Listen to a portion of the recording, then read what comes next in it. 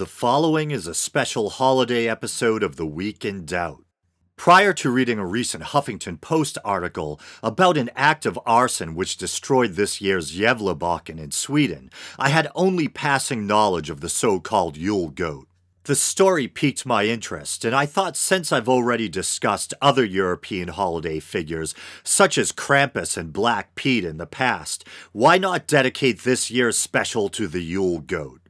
The Yule goat or Julebakken is a Scandinavian and Northern European Yule or Christmastide tradition. It's thought to have pre-Christian roots, possibly stemming back to Germanic paganism. One theory suggests that the tradition is tied to the worship of the Norse thunder god Thor, Dunnar in Old High German. Thor's chariot was pulled by two magical goats, Tangrisnir meaning teeth bearer or snarler in Old Norse, and Tangnjoster meaning teeth grinder. Thor would repeatedly cook and eat the two animals for sustenance, resurrecting them the next day using the power of his magic hammer Mjolnir. During the harvest season, the last sheaf of grain was put aside for Yule celebrations. It was thought to embody the spirit of the harvest and to be imbued with a special magic. It was referred to as Julebakken or Yule goat.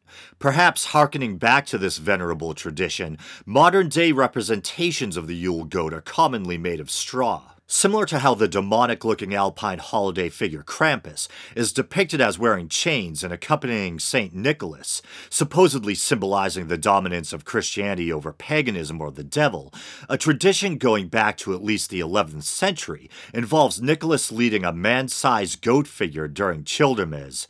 Childermas, or the Feast of the Holy Innocents, is most often observed in December, with the exact date varying by religious denomination and region.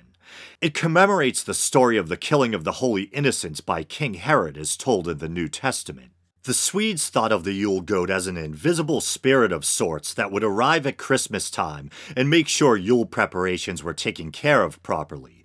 Although the term Yule goat was still associated with a sheath of grain, or even corn after its arrival in Europe, representations made of straw similar to the modern incarnation, as well as of rough-hewn wood, were also considered acceptable. Supposedly a popular prank in parts of Scandinavia was to sneak a Yule goat into a neighbor's home without being caught, leaving the victims of the prank, in accordance with tradition, having to dispose of it in the same fashion. Similar to raucous medieval English Christmas celebrations, young Scandinavian men would don costumes and take to the streets, going from house to house singing songs similar to English wassailing, as well as play acting and performing pranks. Akin to the tradition of young men going door to door dressed in the guise of the fearsome Krampus, one of the holiday characters revelers would often dress up as was the Yule goat. In this incarnation, the Yule goat was a rowdy and sometimes frightening creature who came demanding gifts.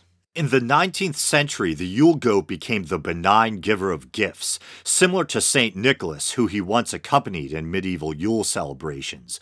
A male family member would even dress up as the Yuletide character and come dispensing presents. Not long after, somewhere between the second half of the 19th century and the beginning of the 20th, the Yule goat character as a gift giver would be replaced by Yule Tomt, or Father Christmas, the equivalent of our modern Santa Claus, although still called by the moniker Julepakai in Finland, meaning Yule goat. The tradition of the character as an anthropomorphic goat virtually disappeared. Nowadays, you're most likely to find the Yule goat as a small decoration, a little goat made of straw and tied with red ribbon, lovingly placed on or under the Christmas tree. However, the Yule goat isn't always quite so diminutive. At Christmas time, certain towns and cities erect a gargantuan version of the popular decoration, complete with the now traditional red ribbons. The tradition of erecting a giant Yule goat started in the 1960s, with the Gävle goat or Gävlebakken in Swedish. It's named for the city of Gävle, Sweden, in which it's displayed. The goat is raised every year at the beginning of Advent, over a 2-day period. This year's goat was roughly 42 feet high. Sadly, vandalizing the goat display has practically become a yearly tradition in itself.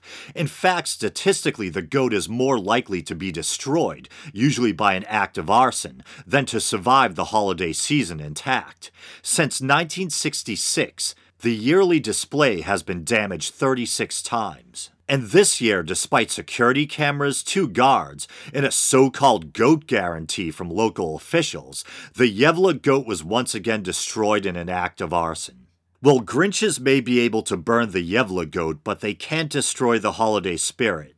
I hope you enjoyed this special holiday episode of The Week in Doubt. Thanks for listening.